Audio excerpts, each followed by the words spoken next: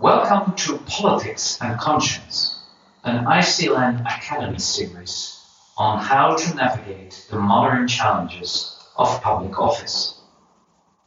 This is Christian Altin von Gersel, and today in episode 2 we will discuss the education of mind and soul. If you have not yet listened to the first episode on what is conscience, please do so before continuing with this episode number 2. So today, the education of mind and soul. When we speak about the need to form our conscience, we mean to say that our mind and our soul should be educated and nurtured with the true, the good, and the beautiful.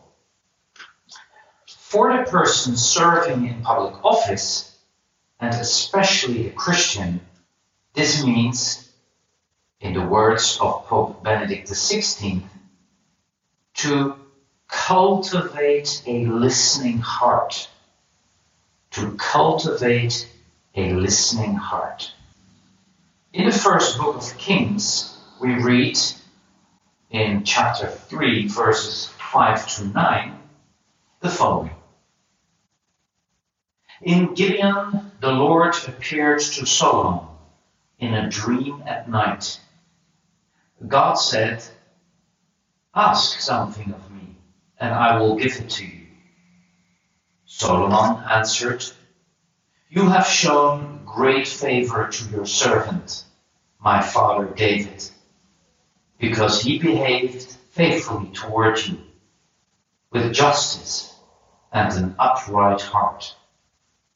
And you have continued this great favor toward him, even today, seating a son of his on his throne. O Lord my God, you have made me, your servant, king to succeed my father David. But I am a mere youth, not knowing at all how to act. I serve you in the midst of the people whom you have chosen, a people so vast it cannot be numbered or counted. Give me, your servant, therefore, an understanding heart to judge your people and to distinguish right from wrong. For who is able to govern this vast people of yours?" Let me repeat the last part of this passage from the book of Kings. When God asks Solomon, or tells Solomon, he can ask what he wants.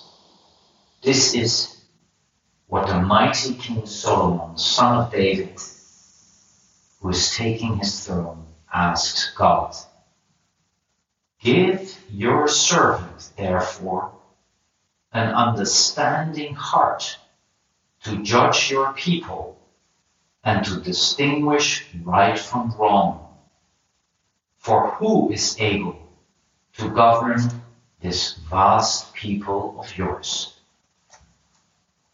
Do you see what happens here? The king asks for the gift of understanding what is right and what is wrong. He asks for wisdom,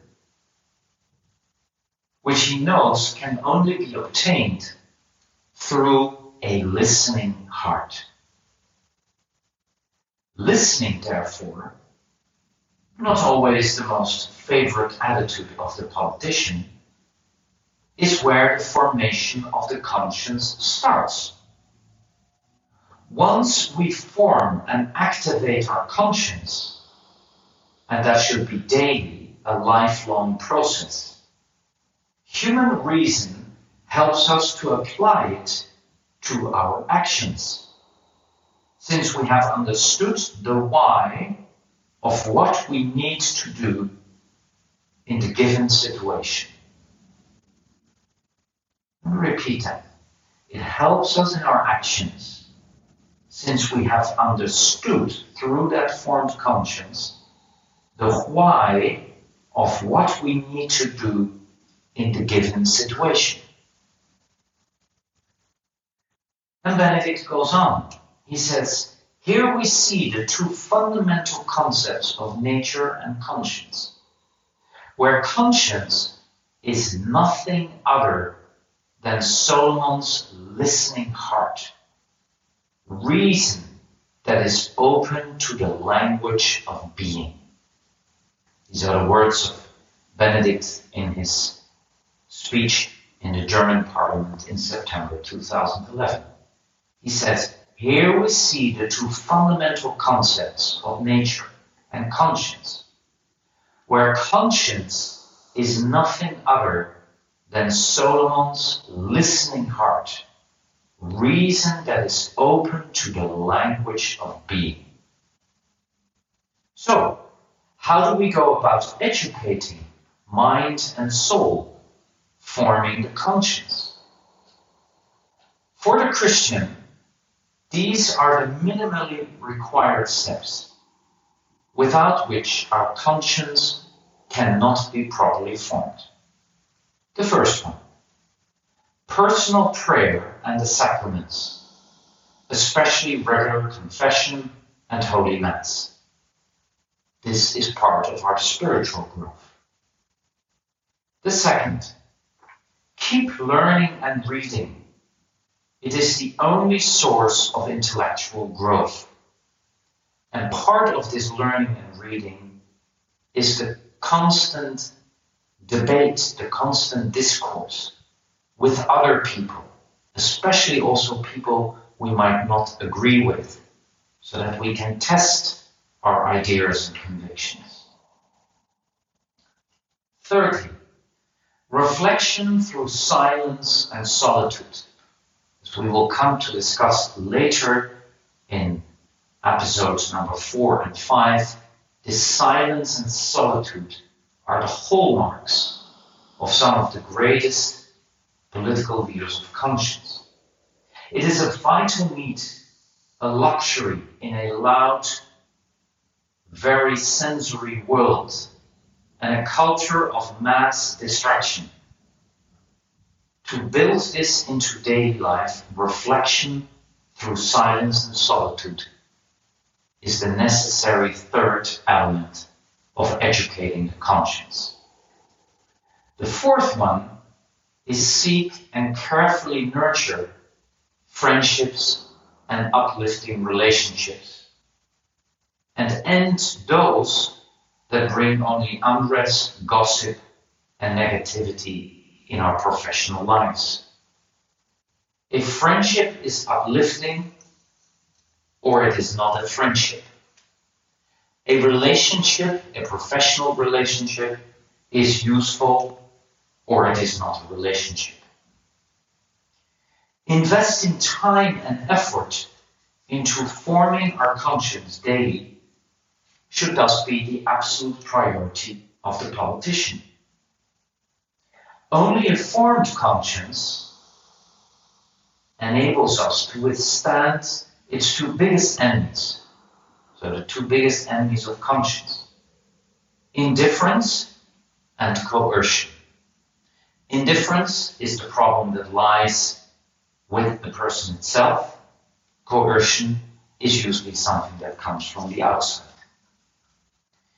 In our next session, we will discuss how a conscience that is constantly being formed to resist this indifference and coercion also requires a unity of life.